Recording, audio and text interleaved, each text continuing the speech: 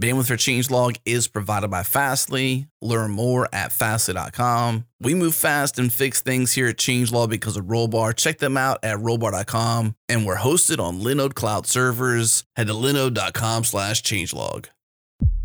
This episode is brought to you by Linode, our cloud server of choice. It is so easy to get started with Linode. Servers start at just $5 a month. We host Changelog on Linode cloud servers and we love it. We get great 24/7 support, Zeus-like powers with native SSDs, a super fast 40 gigabit per second network, and incredibly fast CPUs for processing. And we trust Linode because they keep it fast, they keep it simple. Check them out at linode.com/changelog.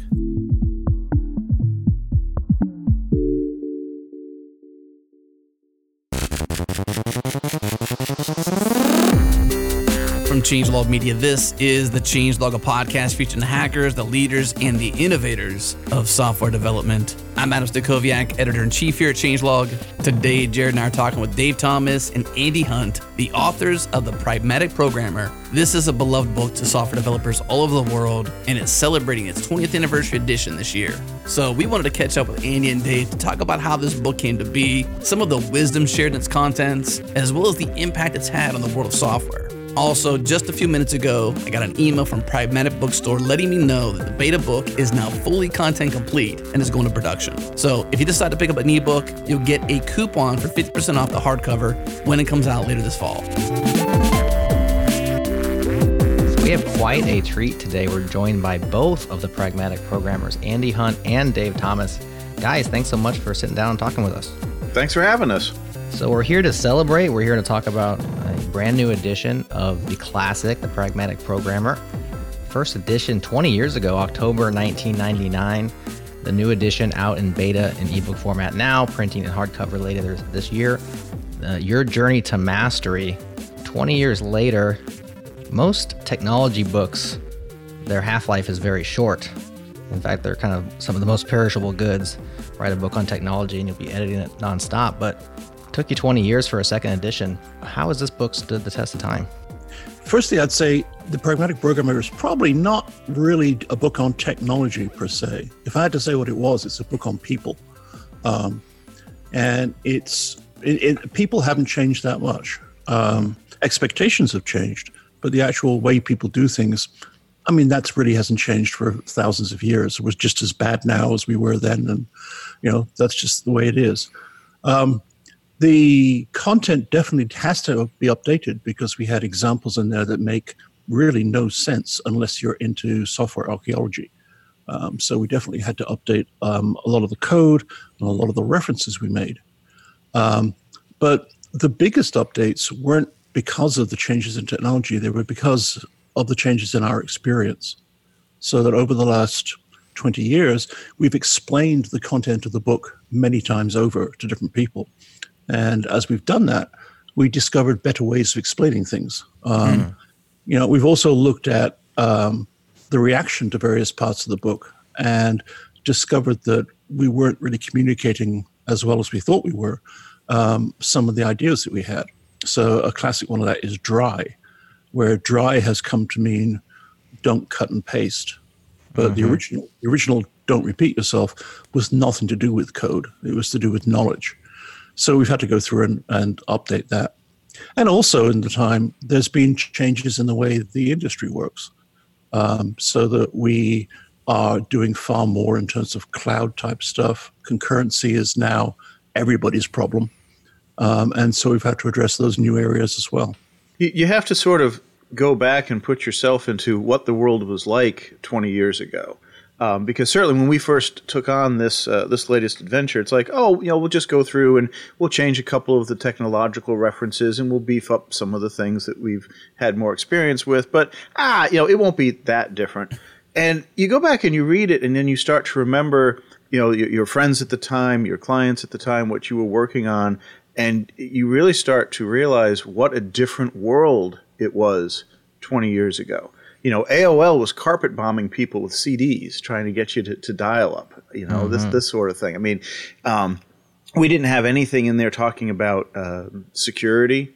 trying to fight against bad actors, because at the time it was sort of just a struggle to get your code to work. You didn't really have to worry specifically about it being attacked for the most part, and now that's kind of step one. A lot of things that we promoted and pushed were still very brand new at the time, so we were talking a lot about insisting that you do unit testing, and that's part of sort of the safety net that holds you up. But at the time, that wasn't really widely accepted. It wasn't as widely practiced. So we had advice in there saying, go off and build your own unit testing framework for your favorite language so you'll have it available. Which, look, I mean, it's kind of hilarious now. It's because now, no, do not do that. That's a terrible idea. It was a great idea then, but times have changed now. That's ubiquitous. It's everywhere. Don't reinvent the wheel. So, some things like that changed, I certainly think, for the better, where advice that we gave out, things that we were pushing, we were promoting, have become commonplace, have become widely accepted. So that's kind of heartening on the one hand. And the other thing to remember is that back when this was first written, which was 98, 99, that was before the Snowbird meeting that kicked off the Agile movement, for want of a better word. Yeah. And we were part of that, but it hadn't happened yet. And a lot of the vocabulary that has come to become common nowadays was formed by that movement. And so, we've had the opportunity to simplify some explanations in light of the fact that stuff that we were talking about has now become commonplace as part of, the various different agile ways of doing things. Mm-hmm. Well, speaking of commonplace, one of the things that was not really commonplace at the time of the original launch was even Google. It was just barely out. And to be a programmer today, Google's your best friend, right? Find the answer if you've hit a wall. Even then, when you wrote the book, Google was barely even in the day-to-day lives. We were using Alta Vista, I think, a lot. A couple of the other early players. And again, it's funny, if you go back and read the original, there's almost this sort of idea of breathless excitement about the internet, with a capital I. It's like you can download all these languages, you can get help online from people. There's these communities. It's the internet, and it's really kind of like going back in time and reading some of this, going, wow, because that was brand new and exciting and interesting, and now it's ubiquitous. One of the exercises we had in a chapter on estimation was to calculate how long it would take to send, I can't remember what it was, like 10 megabytes over a 9600 baud line. Oh, man. That's probably harder to answer now. I probably is, yeah. First find the 9600 baud line. Yeah, exactly. So one of the things you say in the preface, speaking to this, all the things that have changed, you say that if you take a developer from 1999 and drop them into a team today, they'd struggle in this strange new world. And that got me thinking, is there anything that you two struggle with in the strange new world? And if not, how have you managed to keep up with the pace of change? Well, everything, every day. I mean, it's funny anytime I go out and give a conference talk, I always throw in a joke that, well, it's Wednesday. That means there have been 47 new JavaScript frameworks that came out this morning. and invariably, right, the whole crowd laughs nervously because that's not far off, Nervous laughter. The nervous laughter, yeah. It's, on the one hand, it's kind of a fire hose. Just the amount of ideas and attempts and things people are trying and doing. So it's kind of cool that we have that level of experimentation going on and people trying to find new ways to express things and better ways to approach problem solving with different attitudes toward frameworks and approaches. But on the other hand, trying to keep up is difficult. I don't think it's even just necessarily keeping up. I think that the actual rate of change, people have become accustomed, almost like adrenaline junkies, to the rate of change and kind of want to see it. And as a result, what happens is that a lot of stuff gets developed, new frameworks, new libraries, new techniques, never quite gets fully there, right? And as a result, you're constantly dealing with stuff that's almost working or that almost integrates into other things. And what that means is, as a developer, you're trying to do something which is difficult in the first place.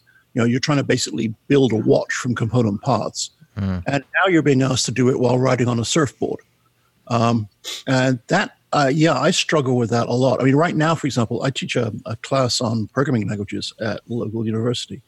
And I've been putting together some material using peg parsers and generating interpreters and stuff like that.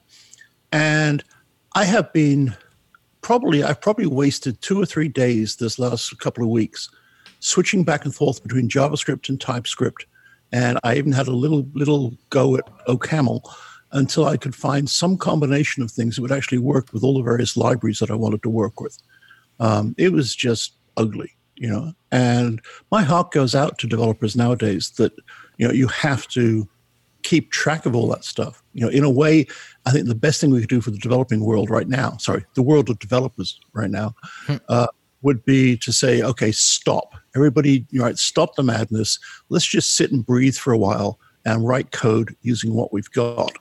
And then let's not come up with the next big alternative to, React or whatever. Kind of like a feature freeze on all programming. On the world. Yeah, it's the problem is that, like I say, people love to think that they can do it better. I mean, I know I have that problem. And so they go out and they create something which is addressing the one particular niggle they had in something else and ignoring all of the other smart decisions that went into that original thing. And then they release that as the solution to this problem. And then people adopt that and they discover it's missing other things. So then they go and they write their own version, which has those things. And it goes on and on and on. And it never actually gets resolved. Yeah. And I just feel that, we are too willing to hope that there is a silver bullet out there. And I mean, it's 40 years old, 50 years old. There are no silver bullets. Isn't that the name of progress to some degree, though? Like you almost have to sacrifice a bunch of bad decisions to make a good decision? Yeah, to a point. But once those bad decisions are actually stopping you going forward, then you're into the negative territory, right? So if we were to make bad decisions more slowly, then we'd be able to make more forward progress. That's all I'm saying, right? No, I'm all for experimenting. Gotcha. I'm just saying we don't always have to be using the cutting edge of everything every time you write a piece of code. Again, it comes down to context. A lot of the times boring is great.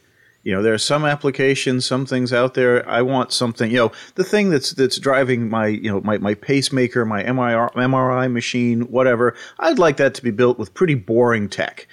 Something very stable, been around forever, no surprises. I do not want last Wednesday's JavaScript framework, involved in that. Unless it's a web view of stats or something. Right. Something non-critical. Even then, it'll only. probably, crash on you. But Yeah. boring has its place. And that's, one of the things we kind of an underlying message we strive to talk about in the book a lot is this importance of context. So you can't say you should always use boring. I would love to say freeze the world, don't make any changes, but you really can't. But you can't say always use boring. You can't say always use cutting edge. I mean, it depends. It totally depends on the context. And that's something we tend to be a little tone deaf to.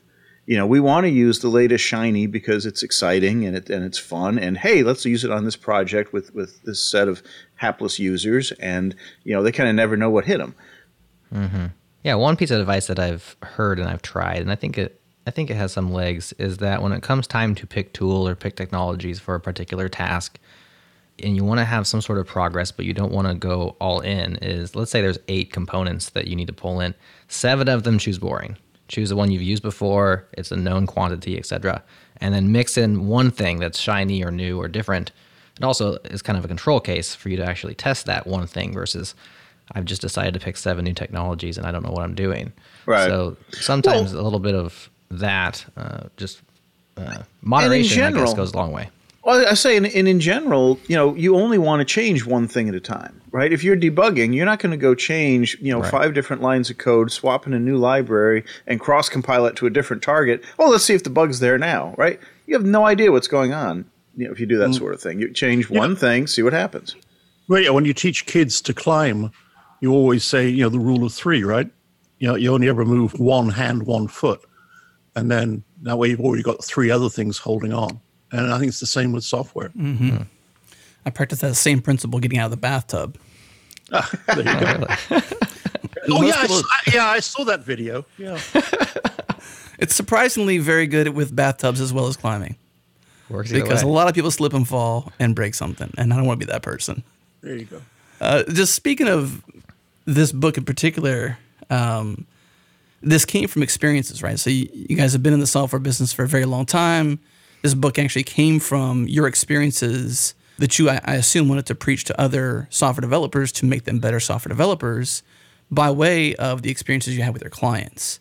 Yes, but I wouldn't say I try not to preach. We try not to preach. It was more a case of, we were out there working in the trenches, working in the field, working alongside with folks.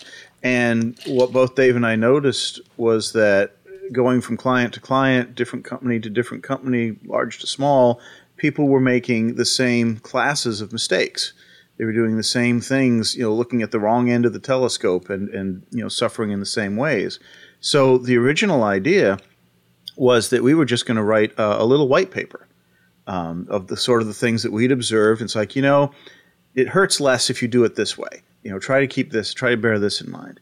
But of course, you can't just come out and tell people brush your teeth and eat your broccoli or this kind of get plenty of exercise. The wrong way around. I always do. I usually do eat your broccoli and brush your teeth, which is out of order. But you can't just come out and tell people, well, eat less and run more, diet and exercise.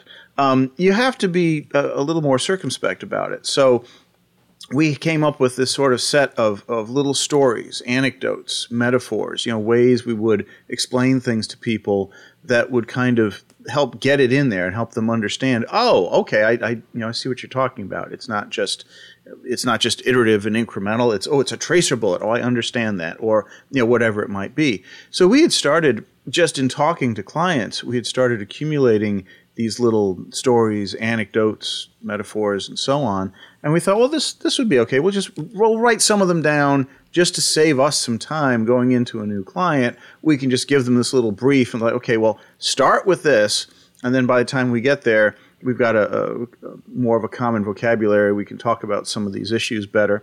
And, as unlike any software project ever, right, that little idea of a white paper grew into a larger project, and that became the Pragmatic Programmer book. Maybe go a little deeper, too, than to the differences, I would say. So we're 20 years later. You're still in the software business. Not much have probably changed much about the two of you. That's part of the question, really. What are the differences in the last 2 decades?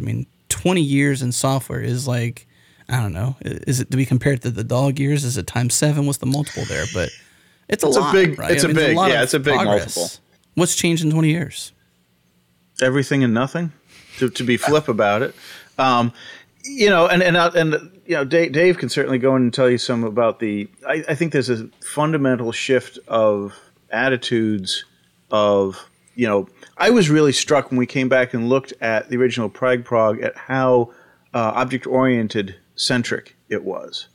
Because if you'd asked me, I wouldn't have remembered that, oh yes, that was very much a kind of an OO style sort of a book. But it really was. Most of the architectural and design tips were kind of at least OO flavored, if not overtly, this only works in an OO style system. So there was a lot of that.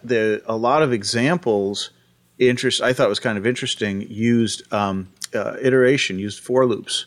Because that was a convenient, pedagogical technique to talk about invariance or this or that or whatever we were discussing.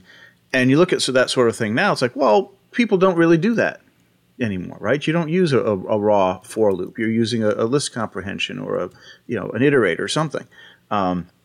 So there's definitely a lot of that. Attitudes and approaches that changed, moving stuff to the cloud, big change. We would talk about the build machine sitting in the corner, which some people still have, bless their hearts. But that right there is a really big shift of having build machines that are just fungible resources off somewhere else, spot instances on demand.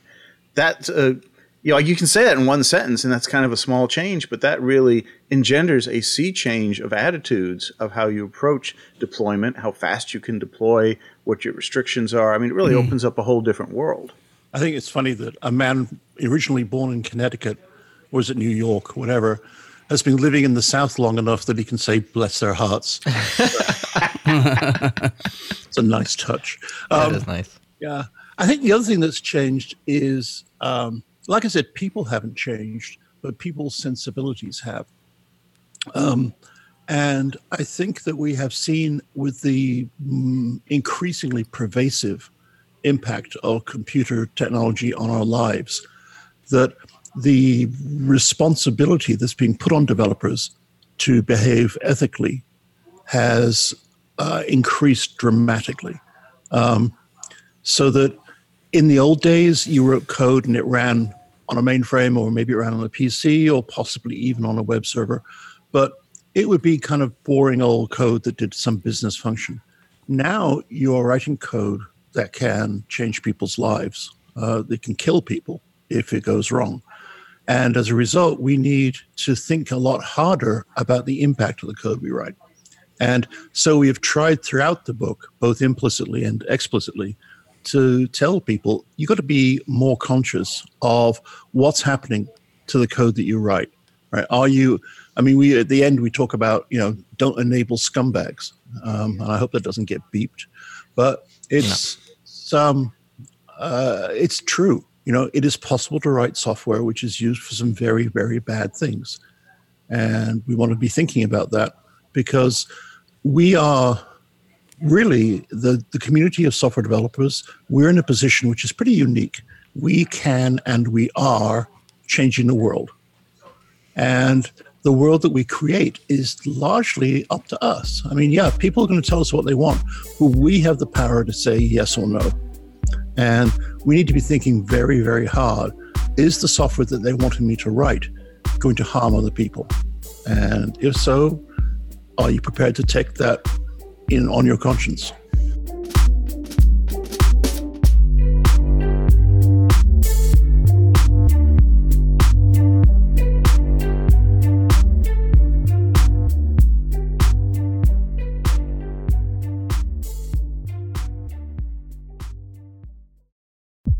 This episode is brought to you by GoCD. With native integrations for Kubernetes and a Helm chart to quickly get started, GoCD is an easy choice for cloud-native teams. With GoCD running on Kubernetes, you define your build workflow and let GoCD provision and scale build infrastructure on the fly for you.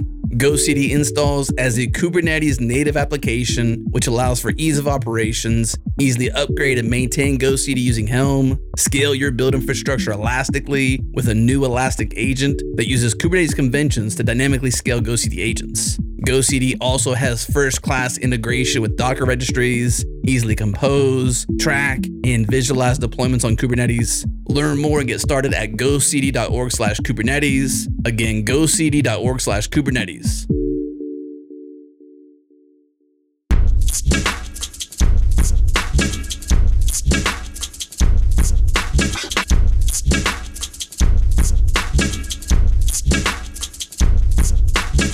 Do you two still work together, or beyond just writing the book?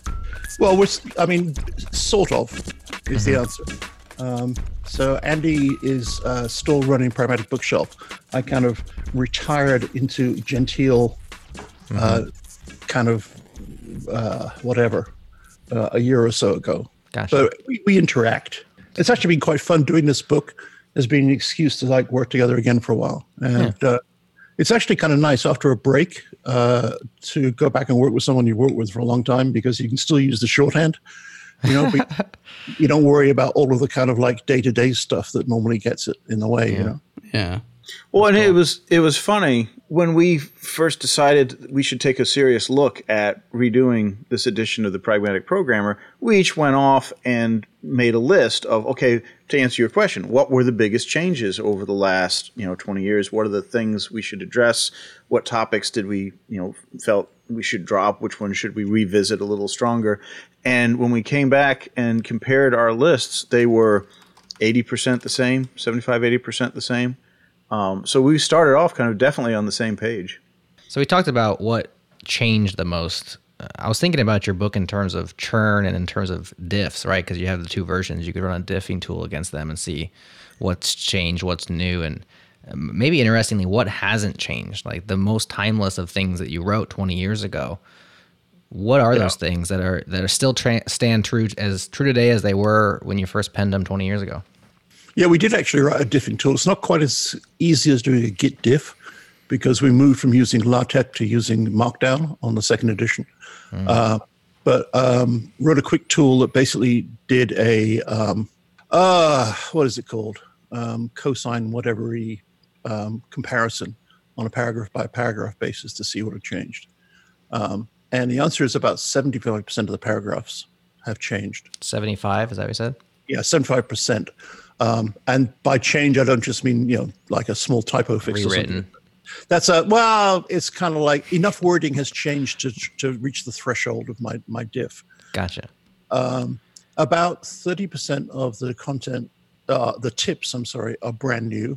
They weren't even in the original book. And probably at least half of the remaining tips have been rewritten. So probably only about a third of the tips escaped with just a kind of light dusting. But the things that haven't changed really are the fundamental human things, communication, working with people and trying to work out what they want and why that's not always easy. All those kind of things are, I don't think will ever change until we get mind melding. So, I think that's it's pretty easy to predict actually which ones would change the most. And again, it's like, you can go back to Fred Brooks's book, Mythical Man Month, and it's all talking about, the IBM mainframes and, languages and technologies we don't use anymore. But if you went through and did a search and replace with some more modern tech stack, it would read as fresh today as it did, 40 years ago? Because, again, it's people problems, and we haven't changed. So these are still the things that we're facing. But we have this kind of, Dave was talking before about this adrenaline junkie aspect of our work where we want the shiny new thing. So we have this kind of amnesia in the industry that, surely we've solved all those people problems. We've got Jira, we've got agile techniques. We don't have people problems anymore, and you just kind of skate over it. And it's like, no, doesn't work that way. You still have these issues, and you still have to, learn how to work around them and learn how to work with people and get things done. How do you feel about empathy in today's workplace? I feel like that's been, in the last 20 years, that's the thing that separated most. Before, we were far more co-located, working together. And over the last 20 years, we've been separated more and more. And now we use things like Zoom or Skype or Slack or whatever might still be cool to communicate. And the ability to have a face-to-face, person-to-person interaction is lost. And therefore, it's hard to empathize. I think that's a really astute thing. And it's not just in the workplace. If I look at my kids, I would say the majority of their interactions with their friends are online. They see them sometimes, but most of the time they'll be sitting there, chatting with them online somehow. And I think that does actually impact everybody's empathy, not just developers, but the entire world as we move away from face-to-face and reading body language and, basically just sitting quietly with people. I think, that definitely impacts the world. And that could be the reason we're seeing a more aggressive, apparent society than we have, for a long time. Mm. When I look down your table of contents, you mentioned that a lot of the things you cover is people problems, but not a lot of the titles of these sections really describe what I might find as people problems. The thing there is that the symptom is not expressed as a people problem, but the cause is. So, with many of the tips, if you actually go into them, what you'll find is, we'll talk about, there's definitely very technical tips in there, but in a lot of them, we'll be talking about how, for example, the section on naming things actually talks about research that says about the idea that the names that you give things actually changes the way you think about them. That's a people problem. right? And the idea of naming is incredibly important. The idea of clarity, not just clarity when you're naming them, but clarity that helps you think about things better. That's a people problem.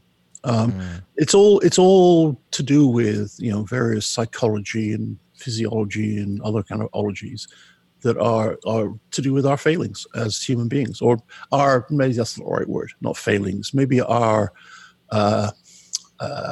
ambiguities and our weaknesses. I'm still back on the amnesia bit myself, and Andy, I was just curious if you have thoughts on like how we solve these problems, because we do have this issue in our industry where there's a lot of wheel reinvention. Sometimes it's experimental and that, in the name of progress, but a lot of times it's making the same mistakes as people that have gone before us.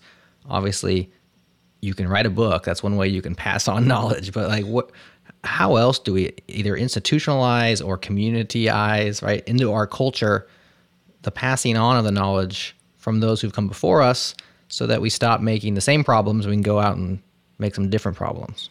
Well, that's a really good question. And I wish I had a glib answer to say, oh, just do X, Y, Z. But yeah, it's kind of, I mean, it's sort of, endemic to the way that we work, that we kind of throw out the old code, throw out the old compiler, the old language. No one's using Turbo Pascal these days, I notice. That's been a few decades. We have such a constant drive to, write code faster, provide more functionality more quickly, use the new technology, follow the latest chips, the latest whatever. There's such a pervasive drive for new that people really aren't in the habit of digging through old memory management theses and dissertations and seeing what people came up with before that was useful. Sometimes they do, and you'll see an article on Hacker News or Reddit or something where somebody dug back and found some gem that had been overlooked, applied it into a modern context, and wow, here's this new cool thing. Well, it's not new. It goes back when. In quite a few places in the book, we point out that this idea came from Simula in 1967, or this idea came from this other place way back when. We don't have a good sense of history. And, I like to lay blame for a lot of our issues at the college and university level. That may or may not be fair, but that's where I put it. Because, right, it is rare to find a history of computing class that would teach you any of the, how the ideas came to be and who worked on what. I don't think it should be a separate class, because I think it's okay. So what we do is we write software, and just like poets and authors, we start with a blank page and we create something from it. Now, if you want to become an author, I would suggest that one of the things that you do from like age 4 is you read. Yeah. And you read and you read. And that, I think, is incredibly important to the ability to write. You see tricks. You see, the more you read, the more you understand how people are organizing their thoughts on paper and everything else. Now, I'm not talking about developers reading books here. I'm talking about developers reading code and trying to read a variety of code. So they go back and they look at code written in different languages and try to work out, how that works, why that works, why does it work the way it works. So I would like to see the idea of teaching tied into this idea of learning how people did things in the past, reading their code, and then discussing, okay, why did that happen? I'll give you a good example. Why does C++ have the pre and post increment operators, plus, plus, and minus, minus? Mm-hmm. Right?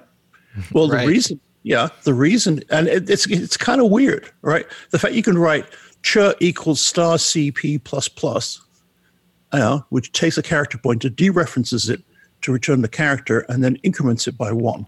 Right. Well, the reason is that the machines in Bell Labs, there are PDPs, and the PDP has 7 different addressing modes. 2 of them are pre and post increment address dereference. And so that maps directly onto the hardware. Mm-hmm. And it's like, oh, okay.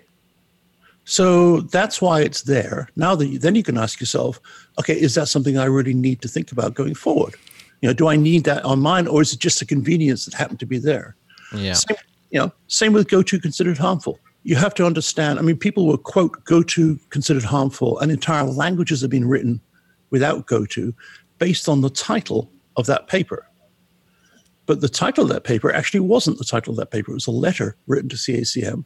The original title was something totally different, and the editors changed it to go to considered harmful because it was like more sexy as a title. Mm-hmm. Clickbaity. Yeah. That's the word you want. Yeah. And the actual context of go to considered harmful as a letter is actually to do with program proving. The fact that if you have a go to statement, it is really, really hard to write proofs of programs.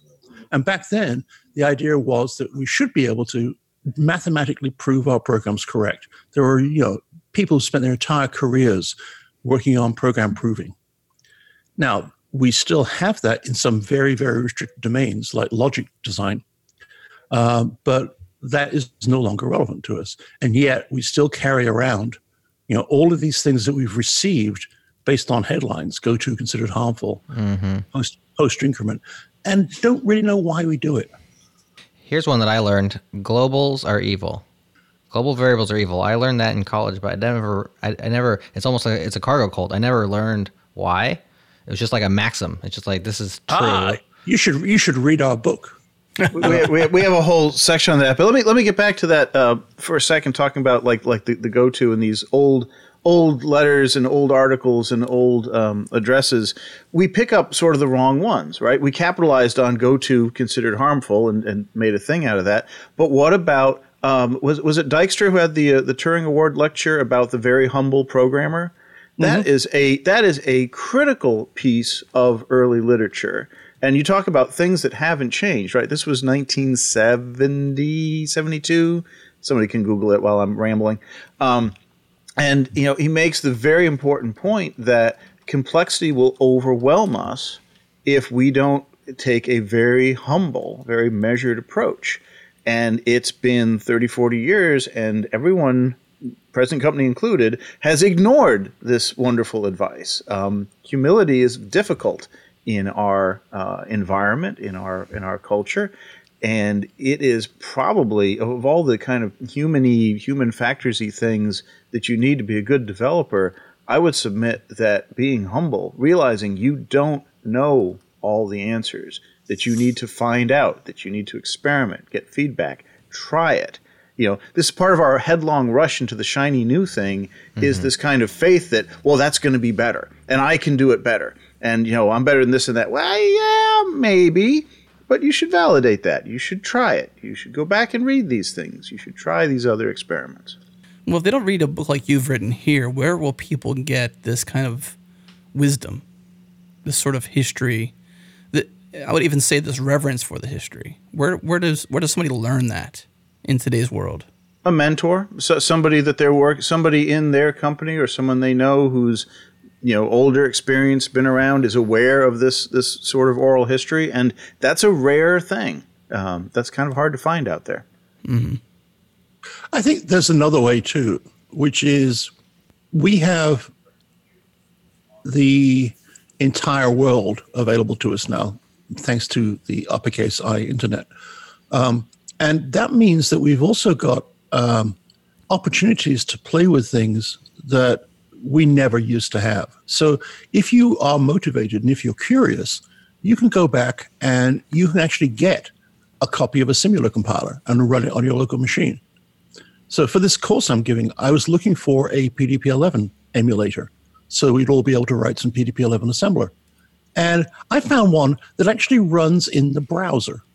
All right. Nice. It's written in JavaScript, and it actually emulates a PDP-1170 in my browser, and you have to slow it down because by default it would run faster than a real PDP-1170 would, running in my browser. That's funny. Yeah, it is the things you can do to research history.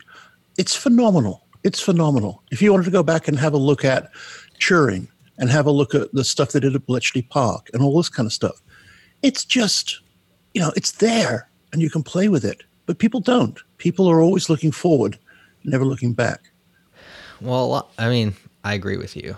I feel like a lot of us just want to have some work. Like a lot of us just want to become functional programmers that can get a job, and then we're busy with our job. And so and you got to start with that, but it's that old saying about chopping down all the trees. First, you have to sharpen the axe. Right. So this is, one of the important things, and we mentioned this a little in the book, is you have to set aside time to sharpen your axe, to improve your knowledge portfolio, to sharpen your skills. It doesn't come for free. You can't just go to college or university or go to a code boot camp and now I know everything. It's not like the Matrix where you stick the jack in your head and boom, I know jujitsu. You can, that's a good start. Someday. And you can start getting work that way, but it's an ongoing, continual process. You have to make the commitment to always be learning, to always learn something. If you think about say a jazz pianist. So a jazz pianist probably started off learning to play the piano by reading music and basically copying what was there on the page. And so you would sit there and you'd play Mary Had a Little Lamb and then get more and more complicated. And there are still musicians who are incredibly good musicians who fundamentally sight read and memorize a piece, and they can play a piece and whatever. Mm-hmm. If you want to be a jazz musician, that's not good enough. You have to understand the theory of what you're doing. And it's really staggering to me that if you go online and you read or you look at videos of jazz musicians explaining what they're doing and how they're doing it, it's all theory, right? I always thought these guys were just playing out of their souls, but they're playing out of their souls and their brains at the same time. They actually understand the underlying reality of what they're doing. And it's the same with software. You can start off by cutting and pasting out of whatever you find online and developing applications that way. But if at some point you want to become virtuoso, if you want to develop new things that haven't been done before, then you've got to go back and understand the basics. You've got to understand the theory. And that's something I think, one of the things that's changed over the interleaving years. When we started off, when our careers were young, you kind of had to know a bit more of the lower levels. You had to know a little bit about Boolean logic and transistors and chips and gates and assembly language. And, these days you've got, students starting in at JavaScript, starting in at, a higher level language. So in a way, it's kind of, again, it's a two-edged sword. We had kind of an unfair advantage because you had to know a lot of that stuff back in the day. It's like when the Model T first came out, right? The starter instructions ran 2 pages because that's what it took to get it going. You had to be a mechanic in order to own and run one, as opposed to now, you walk near the car with your fob and it just starts. It's a much different world. But that low-level knowledge, understanding how all the higher levels of abstraction feed down and actually run on the bare metal, that model is crucially important, I think, to have in your head. Otherwise, when you're operating in one of the higher-level languages and something goes wrong, you have no idea what's going on. Isn't that an unfortunate fact, though? I mean, the definition of a leaky abstraction is that you have to understand the things beneath it or on the other side in order to use it correctly. Wouldn't it be, I guess this is just an idealist perspective, wouldn't it be better if we didn't have to know the That'd be underlying great. Constructs? Yeah. Well, that'd be nice. That'd be awesome. The way the world works. Yeah. Don't ask for what you can't get. Yeah. Well, no, it depends on the level of, if you can componentize stuff well enough that it is genuinely a black box, then you don't have to know how it works. So, for example, my car has so far exceeded my knowledge of how it works that, unless it's something really, really trivial, it goes down to the shop every time something breaks. Because I open the front of my car and it just basically looks like a big plastic box. I have no idea what's going on. But that's okay, and I'm happy to use my car because it is componentized to the point where, somebody somewhere can fix it. If software were componentized, the same would be true. If I could rely on a box that did something, a library, for example, yeah, Yeah, and which I do actually, thinking about it. When I get a sine out of a math library or a cosine, right? I don't know which particular expansion it uses. I don't know how it does it. I know it's probably way, way beyond my level of math to understand it. But I don't care because it's going to produce a sine. Right. But if I'm going to use a library that does parsing, for example, and every now and then I get a funky result, well, I'm never sure. Is it my fault? Is it its fault?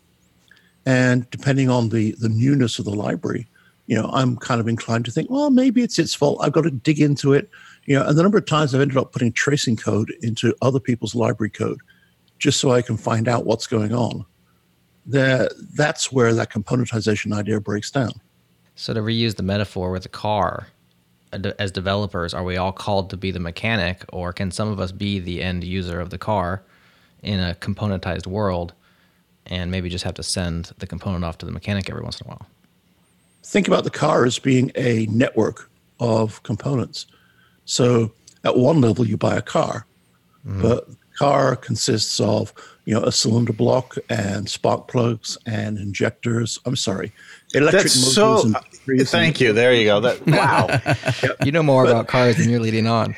Yeah, and then all of those things are themselves components that other people rely on. Mm-hmm. So there's probably, I don't know how many levels deep it goes before you get to, a rock in the ground that somebody has to dig out to turn into steel, but maybe it's 20 layers deep.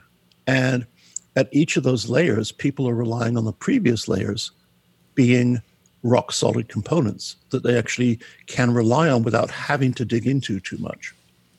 And that's what we're lacking, right? Yeah. So you don't have to know if you can rely on the things that you're relying on, as in if you know that they're going to be good for you, you understand 100% how they work, there's no ambiguity, there's no bugs, whatever else, then we are all car drivers. Right. But the reality is what we actually are is some of us are, injector makers, some of us handle the radio, some of us handle the wheels, and, we're all doing the things that rely on people at levels below us. And I think the important thing to remember, which again I think we lose sight of, is this is still brand new to us as a species, right? The whole field of computing has only been in existence, depending where you count from, 50, 60 years tops, right? Late 40s maybe. That's nothing. You look at some of the older professions, legal, medical, where they've had, hundreds of years, thousands of years in some cases, to come up with, here's how we mentor people, here's how we educate people to bring them through the ranks, here's how we attack problems, here's how we address ethics in our profession. We've had a lot of time to work out those issues in other areas. And, we're embryonic at this point. I mean, 50 years is nothing.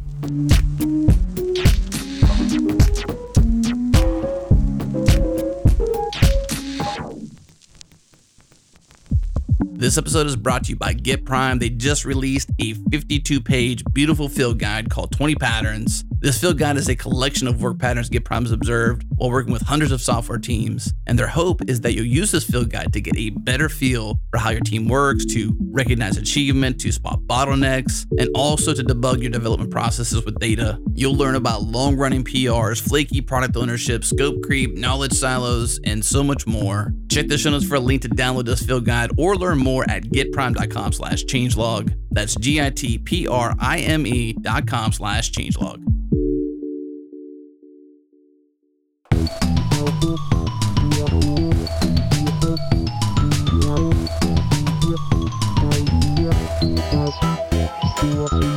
It sounds like this book became a happy accident in terms of you weren't intending to write the book, and you wrote down some of your thoughts, and that became this, very popular 20-year-old book that we're now talking about with a brand new edition 20 years later. It's even used in university courses or some sort of course education as well. So yeah, a huge success. Unexpected. So what else was unexpected from this book? Oh, everything. I mean, the book, it's fair to say I think the book changed our lives. Because of the book, we got an entree into conference life. We got to meet a whole bunch of very interesting people. We got involved with the Agile Manifesto folks. And we ended up with a publishing business. So without, the book changed everything. Where we would be now without it, I'm not 100% sure. So the publishing business was, you talk about happy accidents, right? We did not sit down and decide, hey, let's start a publishing business. That was not our original idea. What we'd wanted to do as a follow-on, we'd written The Pragmatic Programmer. We'd written the first programming Ruby book. So that had come on the scene. Pickaxe and we book, thought, right? The pickaxe, yep.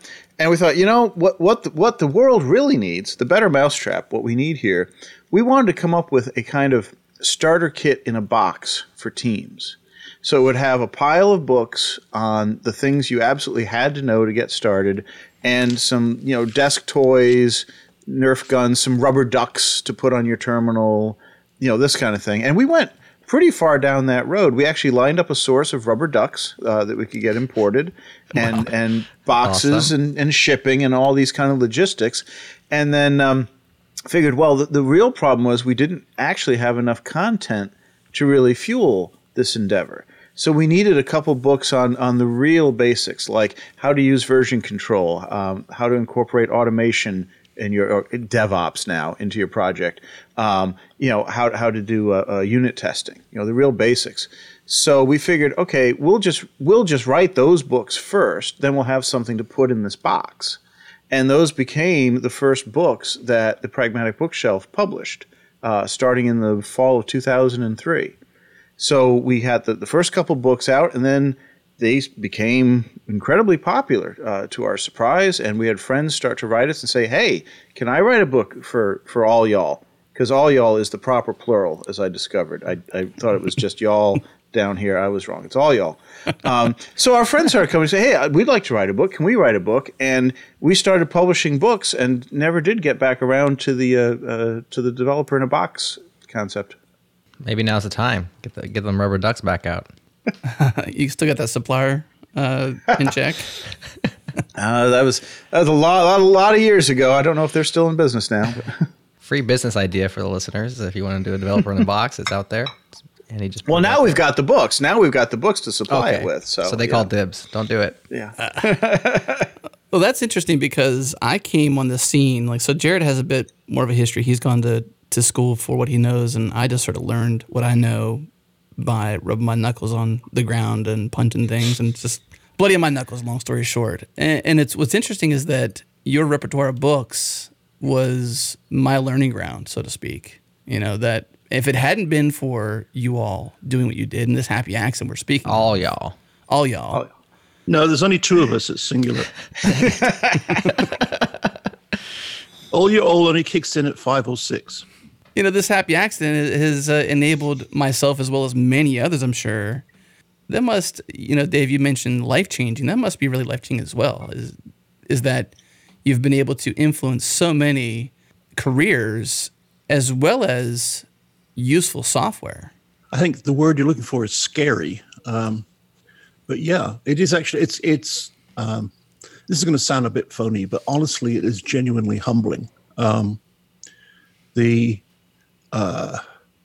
always remember I was doing talks for a while. I was on this No Fluff Just Stuff tour, which basically takes a conference to a different city in the United States, like once every 2 weeks. It just moves around the country, which is a really, really great way to develop your speaking chops. And somebody came up to me after one of my talks and said, it was the day after I'd spoken. And he said, I listened to your talk and I went and I quit my job. And I went, oh, no. And it was like, okay, what have I done? Have I depressed him so much that he's going to go and become like a farmer or something? And no, I was talking about like whatever it was, and his current job didn't offer that. So he decided he wanted it, and he went and found something else and quit his previous job. And that kind of thing happens a lot, and it is really scary. It's very easy to sit there and say, okay, I'm just going to, make dramatic points that sound good, generate little sound bites and, go for the clickbait kind of stuff, and not realize that what you do actually does have an impact. And you've got to be a little bit careful, a little bit responsible. Mm-hmm. They're not going to, go out and, create an entire generation of psychopaths. We were also, people often say, well, we got lucky. And in part, we did. If the book had come out 10 years earlier or 10 years later, I don't think it would have had anywhere near the impact that it did. As it turned out, we had sort of the right book, but at the right time. It was what people needed to hear then. And I think that made a big difference.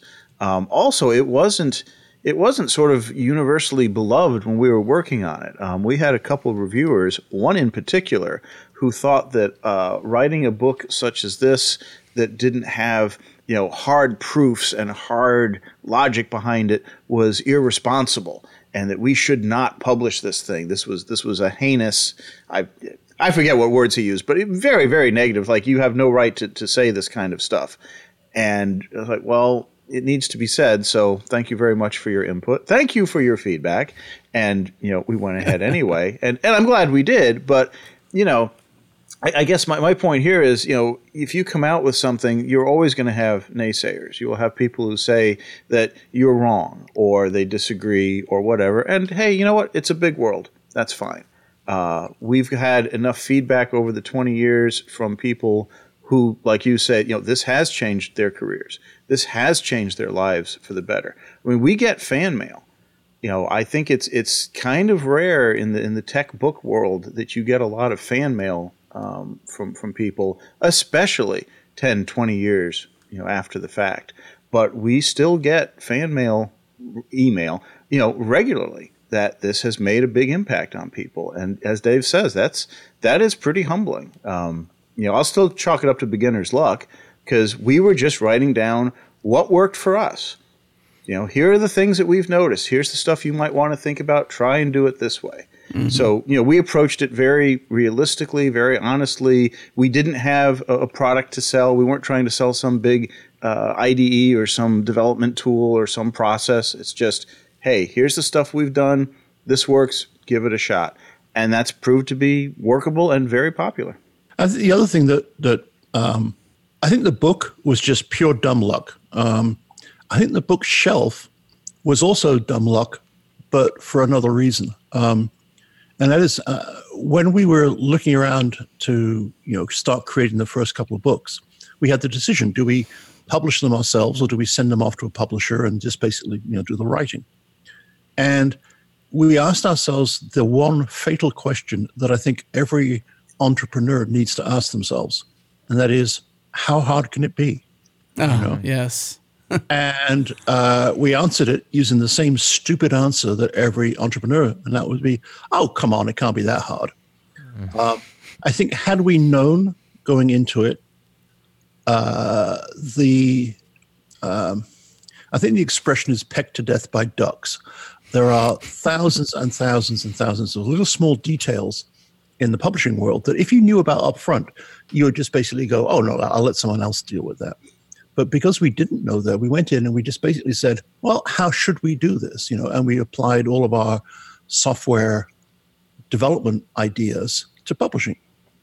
And we did it that way. And as a result, for a while, we were the fastest growing publisher in the world, which is kind of easy to do when you start from almost nothing. But at the same time, our systems still are way superior to any commercial publisher out there, any big, brand name publisher out there, just because we didn't actually carry that history with us. And I think that's really important, is going into something big like that from a position of confidence that isn't necessarily rooted in reality, I think is one of the best ways of making sure you succeed. Let's talk about the book amounts then. So since you've been doing this quite a while, I mean, tons of categories on the left-hand side of the Pragmatic bookshelf. So there's lots of books. How many books in total? How many words in total? Any stats? Words I don't know. Last time I counted, we were hovering around 300, 350 titles that we'd published somewhere in that neck of the woods. It's a little trickier to answer because what counts as a book? Is it the same book that's had multiple editions? Do you count the different editions? Do you count, the ones, obviously we have ones that went out of print. As you mentioned earlier, a lot of tech books have a short shelf life. Mm-hmm. So, many times we have to retire one and we'll come out with another edition if it makes sense, or if it's something that has already passed by the wayside, like the Google Glass book, for example. That was fairly short-lived, right? So one thing that's... what's the stat on the current size of the repository? It's big. It's 1.5, 2 gigs, I think. No, way bigger than that. Last time, when I last looked at it, it was over 8. That's probably 10 or 12 then, would be my guess. It's big. It's big. By repository, you mean of the books, right? So you keep them all in digital format. Oh yeah, and they're all the source for the books is under version control. And see, this was our saving grace. Going into an industry we knew nothing about, we approached it as if it were a software project. So there is everything's under version control. There's a build machine in the cloud that produces the books as you check in. There's all these sort of trappings that you would expect if you were a software person. And I remember one of the first publishing conferences we went to. One of the other publishers, we were chatting, and he was just aghast. His jaw was on the floor that we had everything even in the same format. And we could tell, it's the side effects, right? By virtue of having everything in version control, we could tell at a glance when an author had last worked on a book, how fast they were going, when they were working. You get all these kind of statistics sort of for free just by having that version control. Everything's in the same format. You don't have these issues that other publishers have. Well, this one was in Word. This one was in Quark Express back in the day. This was in FrameMaker. This was in InDesign. This was, whatever. So these things we did sort of by accident ended up saving our bacon. There's whole cottage industries that sprung up in publishing to help other publishers get around these problems that we never had in the first place because we did it differently. Yeah. I was in a publishing conference. I don't typically go to publishing conferences because it's too depressing. But I went to one in New York City, and I was sitting in the audience. And this would be about 2008, 9, something like that. And it was a talk on creating EPUBs. And I was kind of interested because we'd just gone through that process of creating EPUBs. And the speaker described the flow that they went through to create an EPUB, which was baroque at the best. And he at the end said, so we can go from I think it was Quark format into an EPUB in just over a week. Oh, wow. And the audience went wild. Wow, that's really incredible. Literally there was, when he said that, there was, applause broke out. And I was sitting in the audience with my laptop, and there was an errata I had to fix on a book, and I'd actually fixed the errata, regenerated the book, created the EPUB, and pushed it, and that was in the first quarter of his talk. So, on the hotel Wi-Fi, no less. That's a feat. Yes. Well, no, it's not a feat. It's just a side effect. That's like saying. No, I mean the Wi-Fi. Oh, the Wi-Fi. Yes, yeah. But the rest of it is just like, people that say I can deploy my application on every commit. Right. And that's what we do. In fact, we actually considered doing that. We considered creating a new beta book every time the author checked in anything. But then we thought, and common sense actually prevailed on that. Mm-hmm. You had some bad check-ins. Oh, yeah. Rollbacks. Well, and authors have been known to insert comments that, I hate this XXX, whatever, or something, So, it requires a little bit of editorial control. Yeah. So speaking of processes and editorial control and tools, whenever I'm reading a book that has multiple authors, I find myself wanting to peel back the covers and think like, who wrote this sentence? And, whose ideas were these? I'm sure it's difficult as a co-authoring to have a singular voice, or if you even try to have do you have multiple voices? I was reading the dry section of the new edition where you are talking about how people kind of took that wrong, like you mentioned at the top of the show, Dave. And it starts off with this, this James T. Kirk reference, and I'm thinking, is this a Dave thing? Is this an Andy thing? It makes me wonder, just like, who writes what? How do you guys work together? What are the logistics of the process? We ended up from our experience with the first book, and it took us a long time to get there. We took over a year of not taking on clients, working just on the first edition of the Pragmatic Programmer, and we would argue. Dave and I would argue over this word, that word, this sentence. We had a process that we settled on. We used version control for it, and the process was when somebody finished something, they would say to the other person, "Here you go," and the other person had one or two choices. They could either say, "Love it," or they'd say, "I'm going to rewrite this part of it." Right? You couldn't just sit there and bitch about it. No criticizing, just rewrite it. No criticizing. And so we would go around. Some of those sections went through that mill so many times that, I don't think anyone could actually work out who wrote which character, never mind which word, in those sections. And that had the unintended consequence of helping us blend a style. I can definitely tell stuff Andy wrote and stuff I wrote if we write them individually. But when we put them together in the book, and particularly in the new content, it's kind of interesting. The new content, we didn't need to do that as much. We still went through that process, but it wasn't anywhere near as intense because we'd actually kind of developed a shared common style, having spent all that time, basically working through it on the first edition. Well, and plus we wanted to match the existing text from the first edition. So, whatever drift had happened over the last couple of years, we needed to, match or refresh what was there. So you can't tell, here's where we, chopped a limb off and sewed something else on.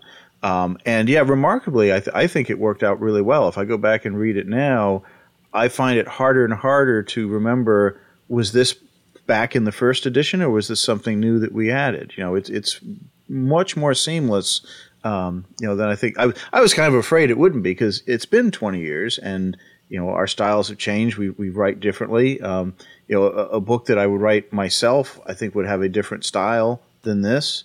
This is very consciously, okay, this is this voice. This is our shared voice for this topic. And I think it worked out really well, really seamlessly. So Adam and I have worked together and collaborated on text and prose and, rewriting each other's things. It can be difficult on a relationship, even in the small amount that him and I do it. Like sometimes we have to talk about things or provide context why I didn't like the way this was worded or why I rewrote it. I imagine you guys went through a pressure cooker, or your relationship, just like, you spent some time writing a thing and then you wake up the next day and Dave has rewritten that entire section because he didn't like it. That put a lot of stress on your guys' relationship. It seems like, talking with you today, that everything's okay, but were there any knockdown dragouts? Is that the phrase? Yeah, there were, but nothing that was permanent. Let's put it that way. We had a few people hanging up on other people type phone calls, but most, it was mostly just a kind of, people who are passionate about an idea and expressing that idea. And partly at the beginning, it was trying to develop a shared vision of a voice. And that's a really, really hard thing to express because it's kind of more, it when you see it. You can't sit there and plan ahead, And so when we're arguing about, no, I think we should explain it this way. No, I think we should explain it that way. It got very, very difficult, which is why to some extent we settled on the show me as opposed to tell me. Because if I didn't like the voice, then I could rewrite something in a different voice and say, here, this is what I mean, and that would be a lot easier point to discuss. One of my favorite quotes of all time, Jimmy Carter, former President Jimmy Carter, was in an interview, and somebody asked him something about, had you ever considered, over the course of your life, had you ever considered cheating on your wife? And he said, oh, no, absolutely not. murder, yes. Did consider killing her. And it came out in the interview, it was when they were working on a book together. Okay. So, here, Jimmy, of all people, right, here's, one of the most, kindest, gentlest people, like, oh, murder? Yes, absolutely. Yep, straight up. So, yeah, it happens, but, we weathered it. We're lucky then, Jared. I haven't hung up on you yet, and vice versa. And no murders to speak of. No murders. We're doing good. Or we have something to look forward to. One of the two. Yeah. That just means you're not serious enough. Right. We're not pushing hard enough. Right. Well, guys, this has been a blast of a conversation. I would love to ask you, this might be a hard one, like pick your favorite child kind of thing. But, if you had to take one big idea, one topic maybe of the book, like the thing that is your favorite, like I love this section, I think it's the best. Do you have, I'll give you can pick 3 if you can't pick your favorite child. But if there was a one big idea, you can each answer this one that you just said, if you get the book, you got to read this thing because it's something I'm proud of or something I think is, 100% worth your time. What would that be? Yes. No, that's too glib. You got to give me a real answer. Yeah. All right, I'll start off. There we go. So my favorites are the 2 new tips. One of them starts it, one of them ends it. The one that starts it basically says it's your life. All right, you are in control of it. You have agency, so you actually have to do something. Too many people are on autopilot. They'll take a job because it's the one that got offered, and then they'll stay there until they just can't stand it anymore. Then they'll take the next job that's offered, and et cetera, et cetera. They will complain that they're using a language they don't like and keep complaining, as opposed to actually finding an environment where they can use a language they do like or whatever else. They will complain that their employer isn't teaching them enough. But it's not their employer's job to teach them, it's theirs. So it basically says it's your life and you can make it any way you want it to be, but you have to actually do something. And then the other side of that is the kind of the last tip, which is kind of like, it was an awkward tip. And I'm still, it's funny, we're going to print and I'm still not 100% sure whether or not it's a good idea to end on it.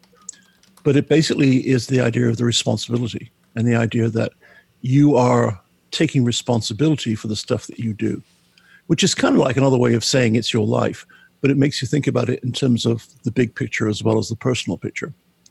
So those 2 things for me, I think, are the more important tips in the book, because they're the ones that give you the idea that you have responsibility, both for yourself and also for everybody else.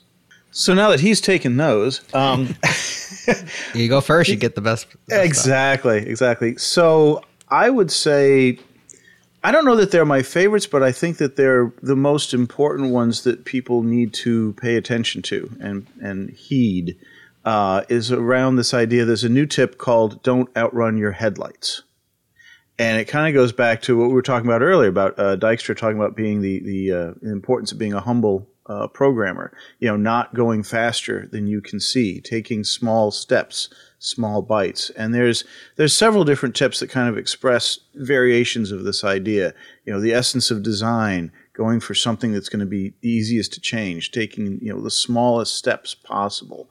The essence of agility, trying something small, seeing what happens, and then, acting on that feedback. So there's a set of tips that go around this kind of idea of not going faster than you can, taking the small steps, getting the feedback, working on it. And that's expressed in a couple of different ways, from a couple of different angles, different levels of abstraction. But it's a very common thought of, don't overextend yourself. If you try to be as clever as you possibly can when you're writing the code, you've got no bandwidth left when it's time to debug it or explain it to someone or port it or do whatever you have to do with it. You've already maxed out your capacity, your capability. You've got no headroom. So you actually want to go the exact opposite. You want to write the absolute simplest, most concise, most elegant thing you can get away with, and then go from there. Let's set the tone for those who are going to pick this book up today, maybe even for the first time, maybe even for the second time, if they're a be-back reader, so to speak. This is not the same book. we mentioned earlier about the diff that you really couldn't tell. There's lots of change. 75% of the topics had changed, etc. This is not the same. It's not the same book. No, you're exactly right. This is a very different book because we're at a very different point in time. This is 20 years later.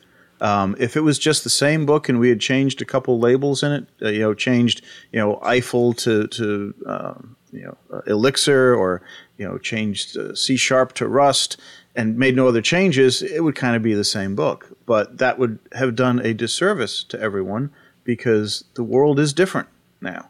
So, yeah, it's a very different book. That was, the first edition was good for its time. We're hoping this edition will be good for the conditions we're in now. 20 years from now, when we do the 40th anniversary edition from our walkers, that'll be different yet again. It will explain how to be nice to Skynet and let you code and whatever. Continue to think free, I suppose. I just wanted to ask you that question because I think it's an encouragement to hear from the both of you, from you specifically, that this book is worth either picking up for the first time or picking up again if you've read the first edition. So this 20 years later, second edition is very much a new book, new principles to learn, new things to consider on your journey as a software developer to this thing called mastery, which we all never really truly ever get to because we're always improving.